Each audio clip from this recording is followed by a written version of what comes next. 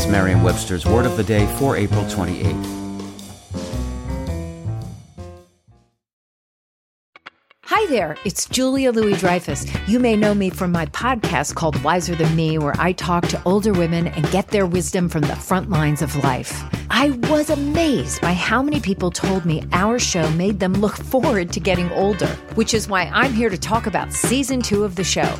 Sally Field, Billie Jean King, Beverly Johnson, Ina Garten, Bonnie Raitt, just to name a few.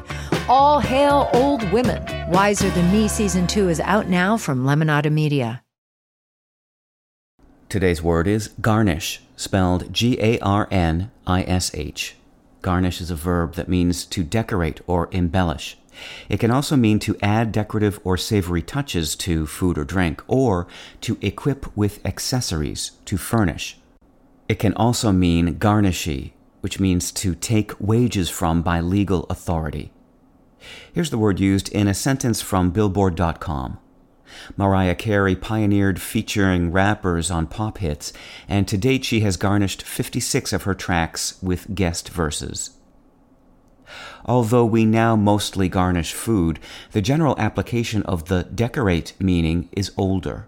The link between embellishing an object or space and adding a little parsley to a plate isn't too hard to see, but how does the verb's sense of garnishee, which refers to the taking of debtors' wages, fit in?